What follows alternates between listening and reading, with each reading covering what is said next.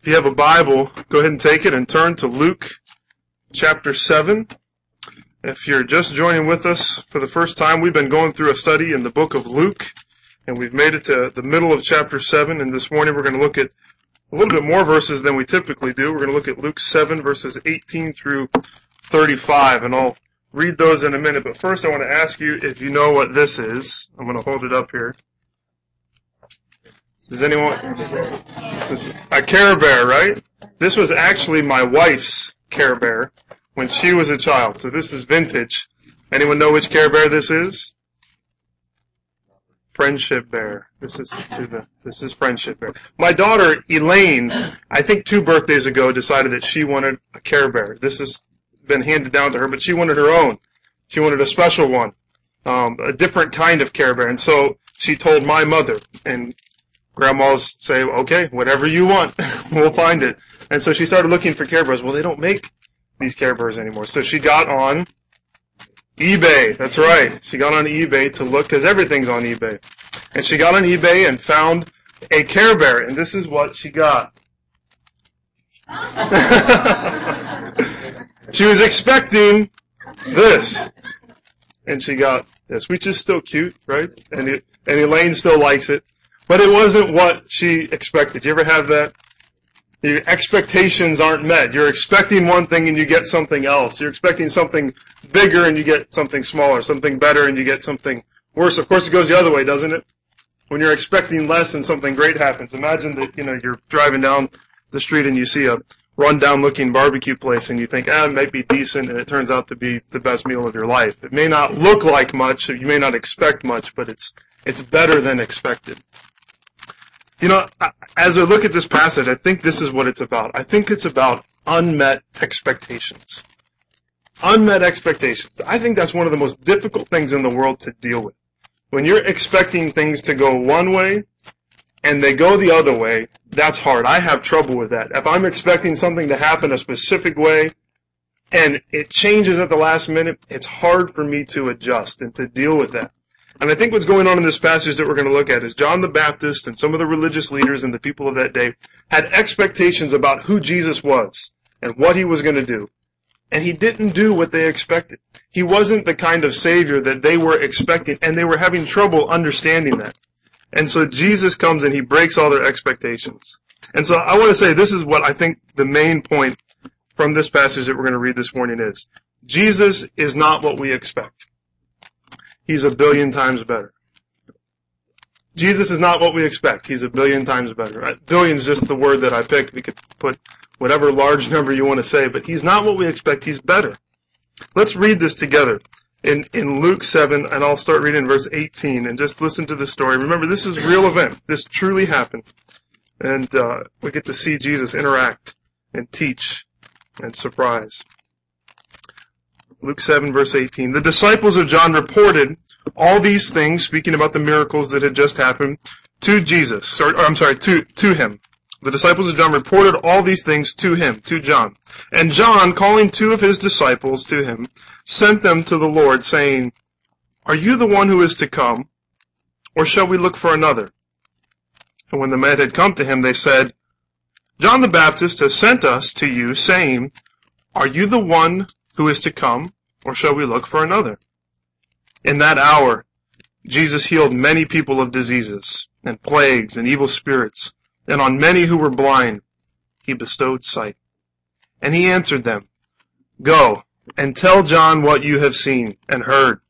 The blind receive their sight, the lame walk, lepers are cleansed, and the deaf hear, the dead are raised up, the poor have good news preached to them, and blessed is the one who is not offended by me. When John's messengers had gone, Jesus began to speak to the crowd concerning John. What did you go out into the wilderness to see? A reed shaken by the wind? What then did you go out to see? A man dressed in soft clothing? Behold, those who are dressed in splendid clothing and live in luxury are in king's courts. What then did you go out to see? A prophet? Yes, I tell you, and more than a prophet. This is he of whom it is written, Behold, I send my messenger before your face, who will prepare your way before you. I tell you, among those born of women, none is greater than John. Yet The one who is least in the kingdom of God is greater than he. When all the people heard this, and the tax collectors too, they declared God just, having been baptized with the baptism of John. But the Pharisees and the lawyers rejected the purpose of God for themselves, not having been baptized by him. Jesus continues to speak. To what then shall I compare the people of this generation? And what are they like?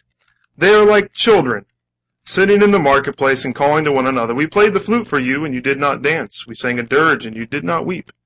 For John the Baptist has come, eating no bread and drinking no wine, and you say, he has a demon.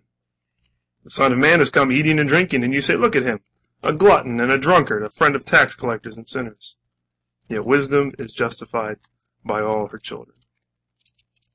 Now, when I read this whole passage last week, I said, there's about 3 or 4 things that I really have no idea what's going on here. I think the way we can break it down, you see in verses 18 through 23, there's a question. Then in verses 24 through 30, there's another question. And then in verses 31 through 35, Jesus asks another question. And he's bringing clarity about who he is. He has questions and he's providing answers. Now, in our study in the book of Luke, we've been going through, and we met John the Baptist back in chapter 3. John the Baptist was this bold proclaimer of the message out in the desert. He's out in the desert by the Jordan River, and he's proclaiming a message, and he's telling people the Messiah is coming, the promised one, the Savior of God's people is coming into the world, and you need to get ready for it.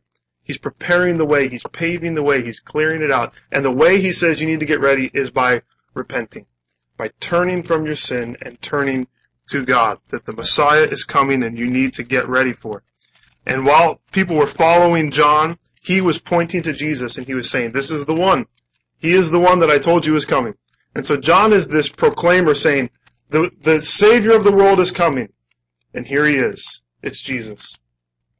Now, what we find here in Luke 7 is that here, in the crowd that day, as Jesus is doing different miracles, there were some disciples of John, some people that were following John the Baptist. They were committed to John as a prophet, but they were still a little bit unsure about who Jesus was. And when they saw all these things, they saw a couple amazing things, didn't they?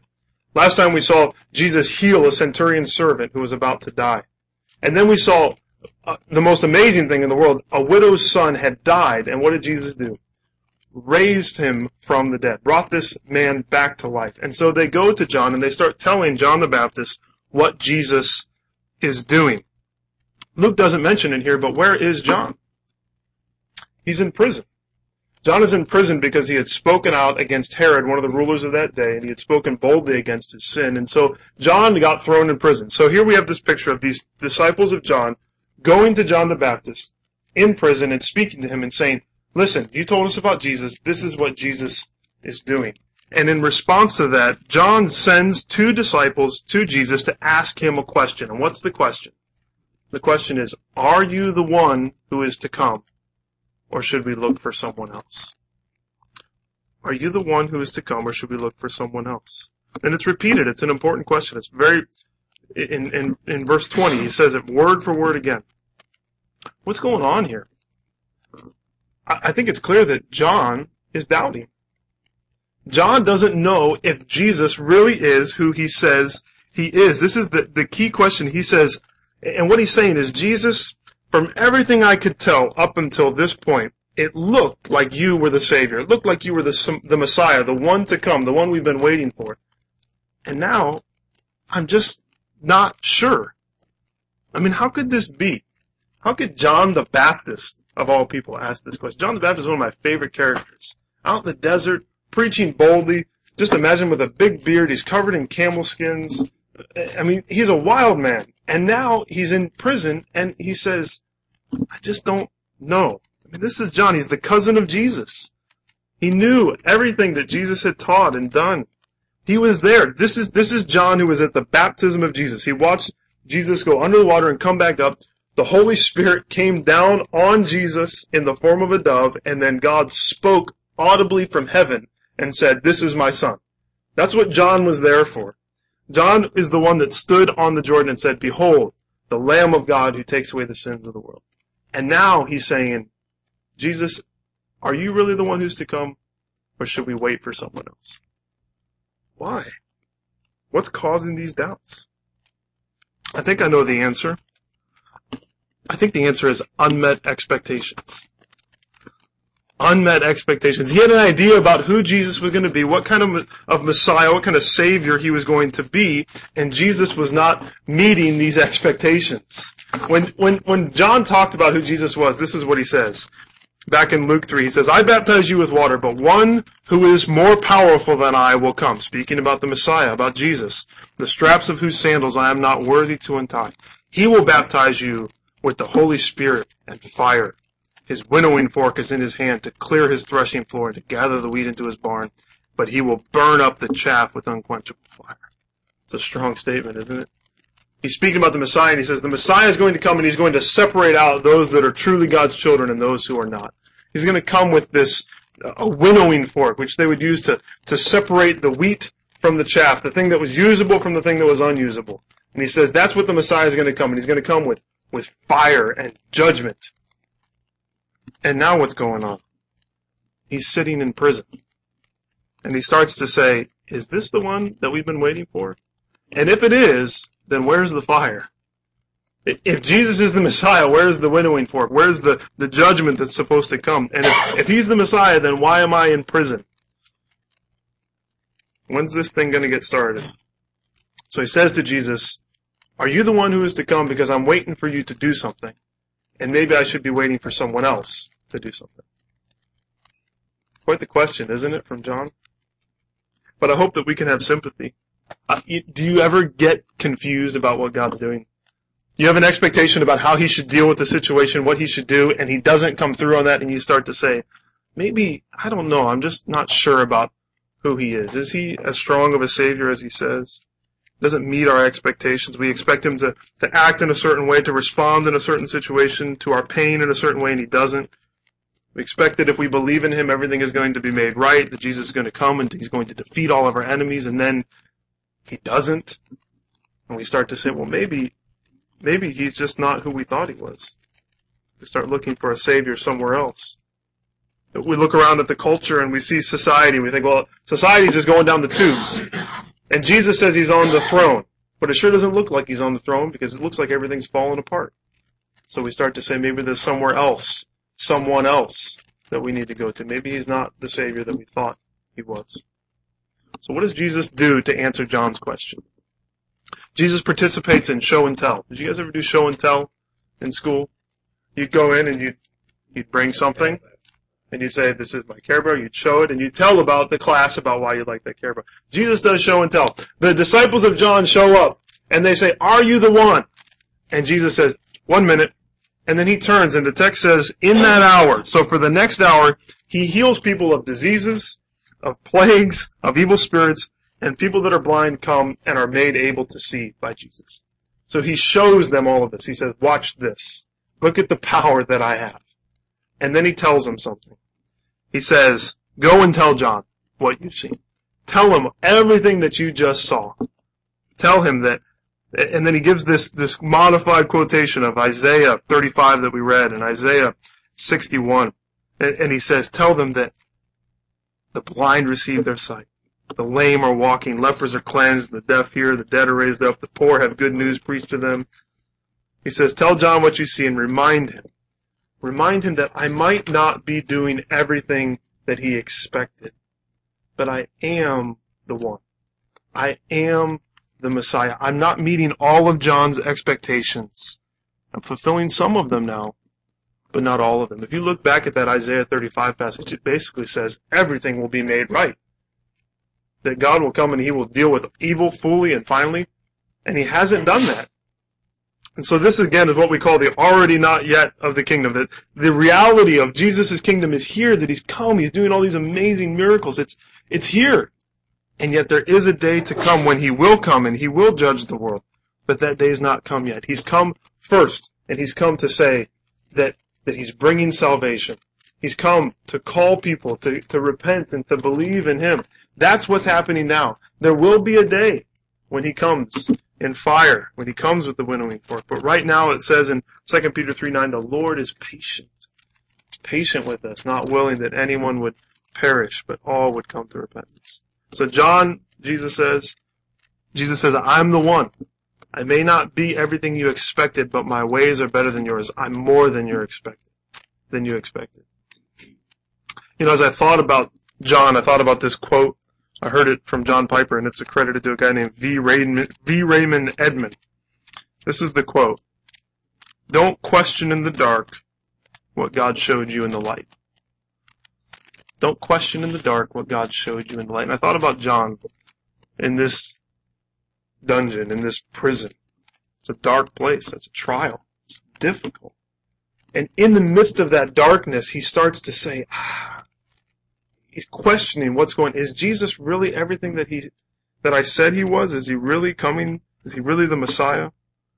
It happens to us. Trials and tribulations, they cloud our thinking. They make us not think clearly about who God is. We begin to doubt Jesus. But I think this is encouragement that Jesus is giving. He says, John, don't question in that darkness what you saw so clearly before. What you saw when I was baptized, what you saw when you heard me speak, what you've seen in these miracles. This is true. And right now, life is hard and you are questioning. But remember what's been revealed to you. I think that's a word for us so often, that maybe you are in a dark, difficult situation. And you just say, I expected something different.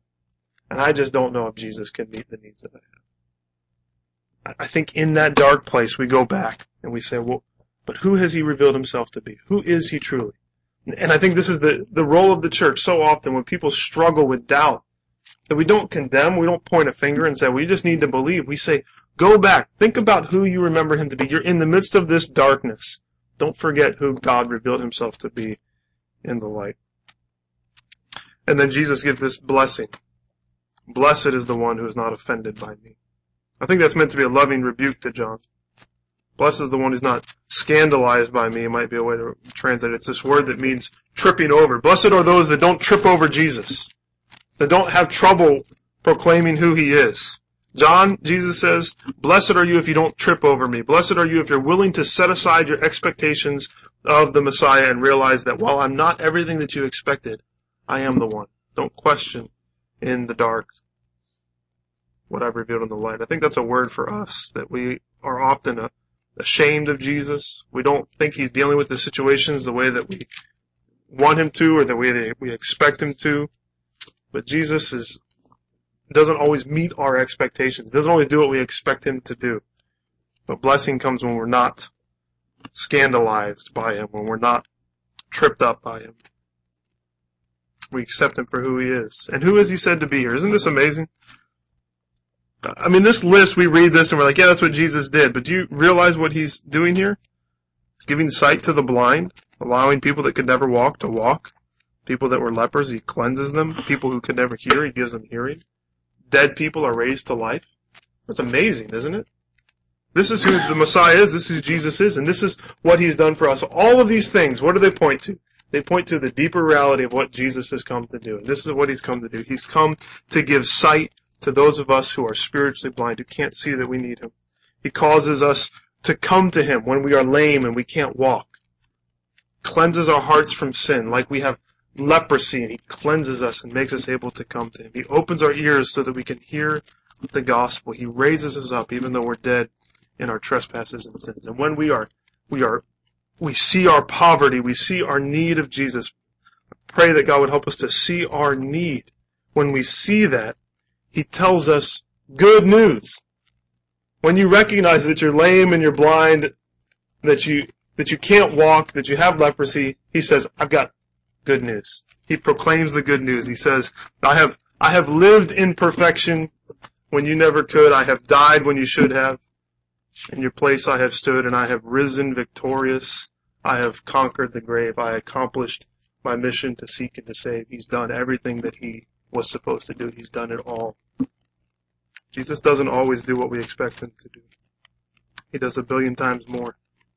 And blessed are those who are not offended by him, who adjust their expectations, who receive him as the Messiah that he is. He has come to bring salvation. Now we might look at this situation and say, well, John was way off. He really had no idea what he's talking about, did he? But Jesus comes and he offers this beautiful message about who John is and then helps us to see who we are.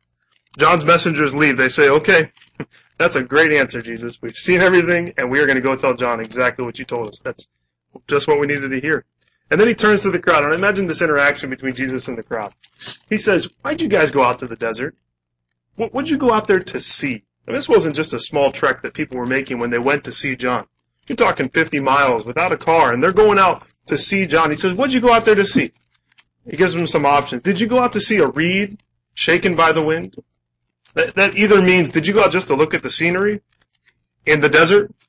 I think the crowd's laughing. I think that's what we're supposed to say. No, we didn't go out to see a reed shaken. Or maybe it's a reference to John. Did you go to see someone who's easily swayed? That would make people laugh. John was anything but that. And then he asks him another question. What did you say? The answer is obviously no. So what did you go out to see? Did you go to see a guy dressed in nice clothes? What was John dressed in? Camel skins. He's out there eating locusts and wild honey. That's who this guy is. He's crazy. And did you go out there to see a fashion show? No. If you want to go see that, he says, go to palaces. What did you go out to see? He says, did you go to see a prophet?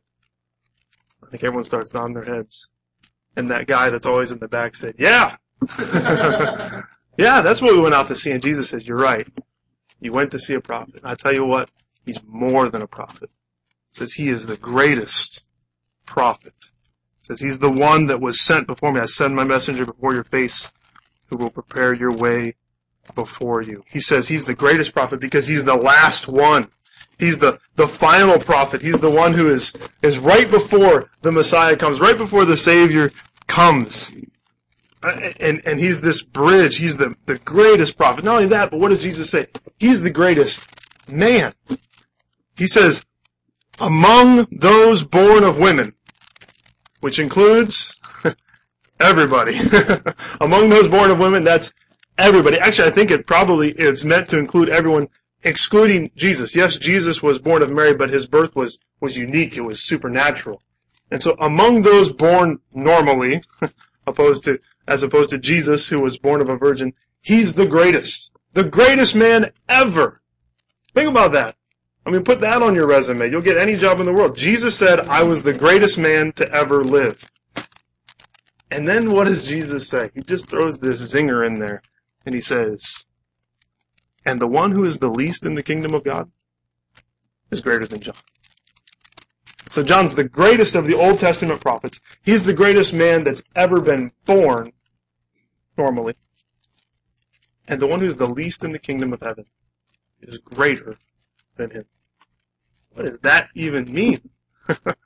I think this is what it means. I think that what Jesus is saying is the kingdom of God, the new covenant, the new thing that I am bringing is so much greater than the old way that if you're just in it, you just make it in, you're even better than John. You're more blessed than John. If you know the truth that I have come to bring salvation, if you know that I have died and risen again to give new life, if you know that the Holy Spirit has come, if you understand the church, it's even better than being the greatest Old Testament prophet, because this is so new. It's so much better. It's so much greater to be a part of what Jesus has brought. 1 Peter 1:10, he puts it like this: as to this salvation, the prophets who prophesied of the grace that would come to you made careful searches and inquiries. So the prophets of old, they worked hard to understand what was going to happen, seeking to know what person or time the Spirit of Christ within them was indicating that as he predicted the sufferings of Christ and the glories to follow. So they're working hard to see, when is the Messiah coming?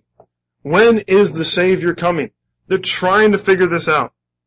And then Peter says this: it was revealed to them that they were not serving themselves.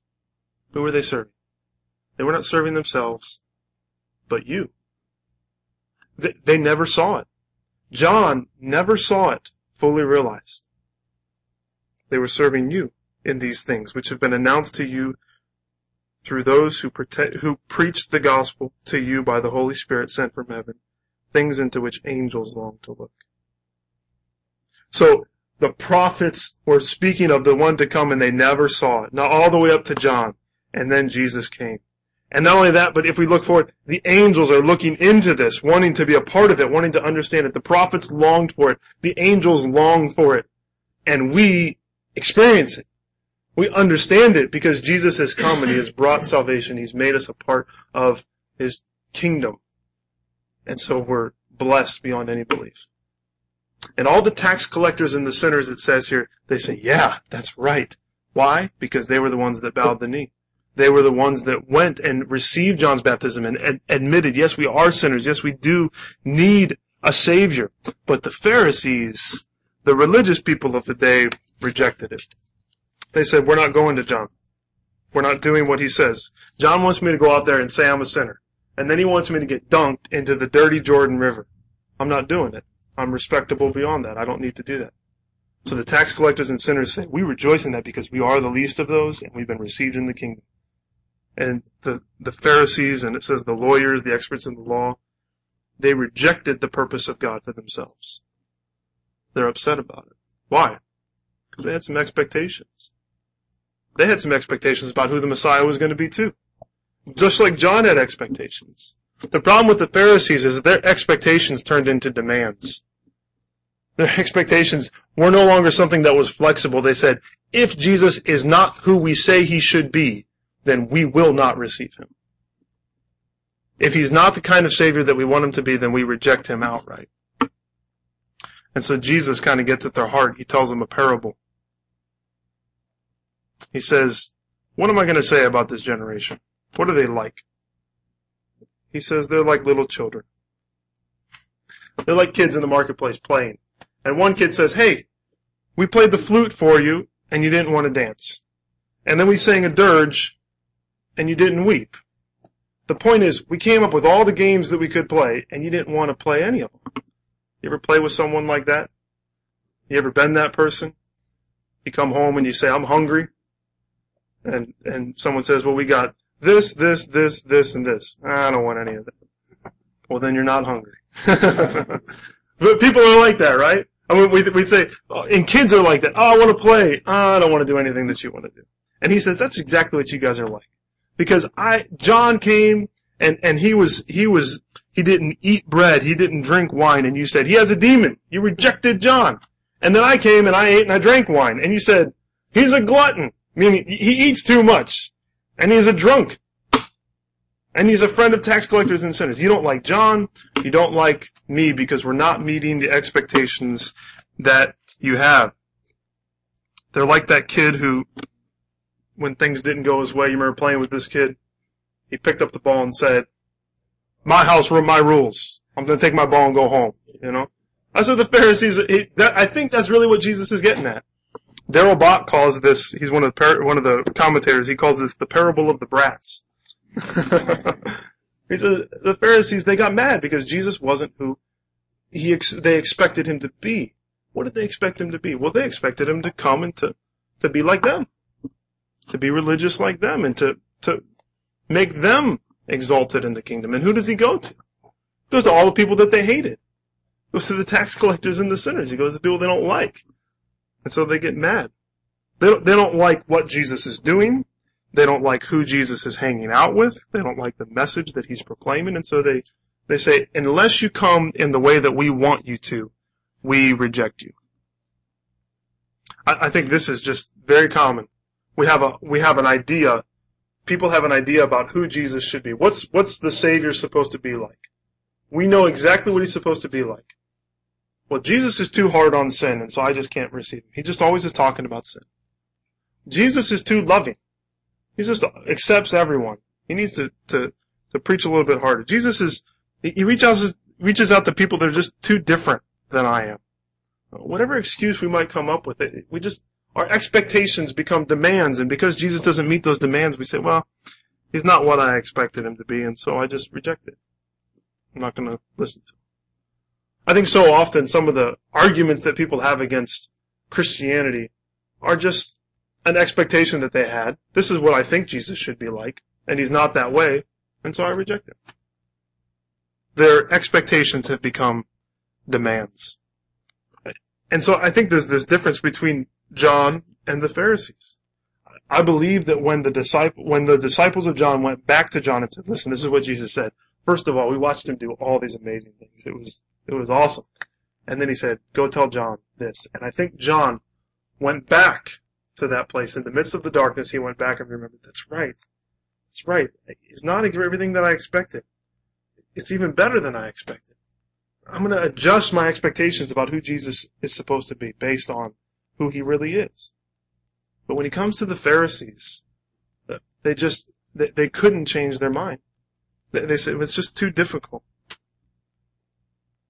I think that's the miracle, though, of the gospel, is that God comes in the midst of our expectations, even our demands, and he says, this is who I am.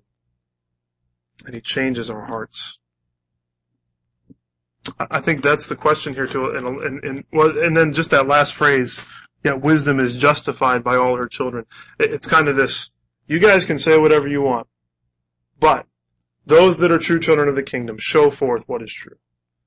Those that walk in the way that I've called them to, those that accept me for who I am, will show forth the reality that this is right. So I think the question then is, how are we going to respond to Jesus?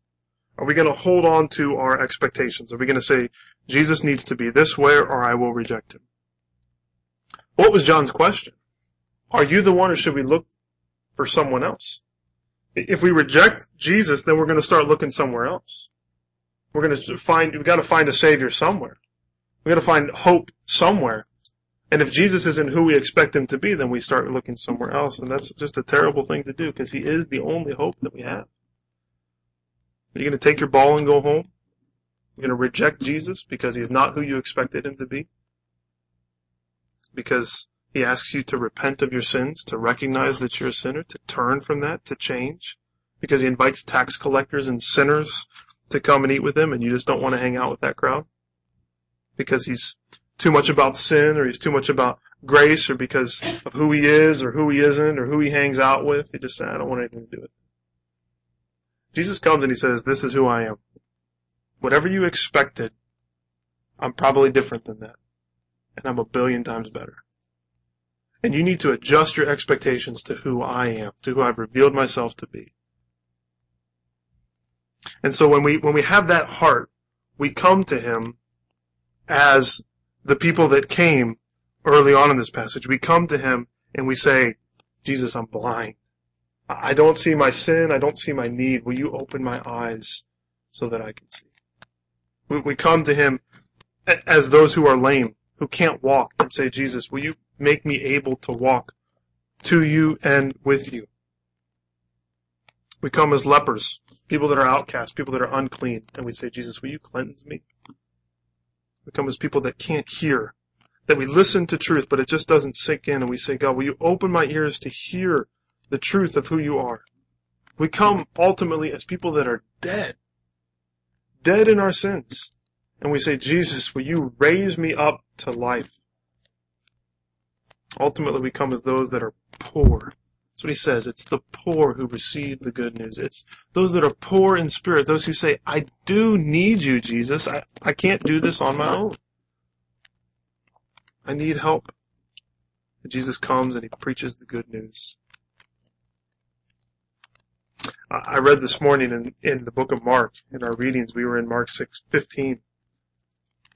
And I thought as I was reading that, you know what, it's interesting. In Mark 14, the high priest is putting Jesus on trial right before his crucifixion. And he asks him, in a sense, the same question that John asked. Listen to what he says here. And the high priest stood up in the midst and asked Jesus, have you no answer to make? What is it that these men testify against you? But Jesus remained silent and made no answer. Again, the high priest asked him, here's the question. Are you the Christ? Are you the Messiah? Are you the one who is to come? That's what John was asking. Are you the Christ, the Son of the Blessed? And Jesus said, I am. He answers even more clearly for the high priest than he did for John. He says, I am. I am the Messiah. And you will see the Son of Man seated at the right hand of power and coming with the clouds of heaven.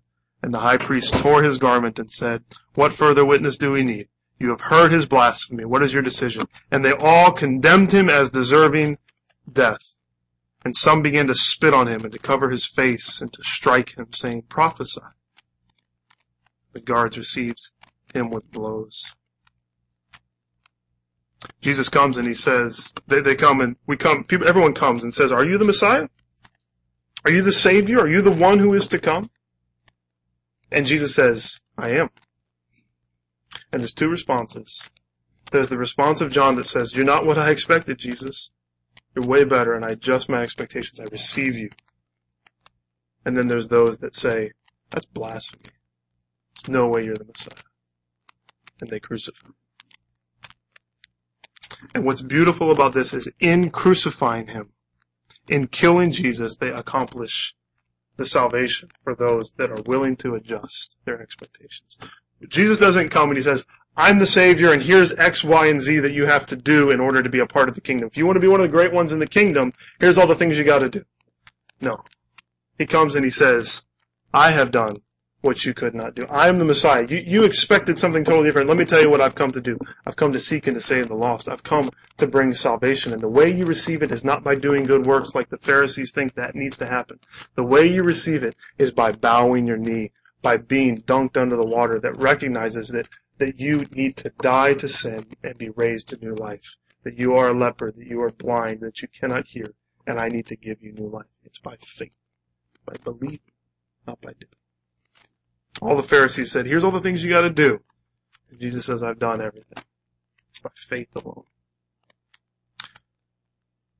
So I just want to say again, Jesus is not what we expected. He's a billion times better.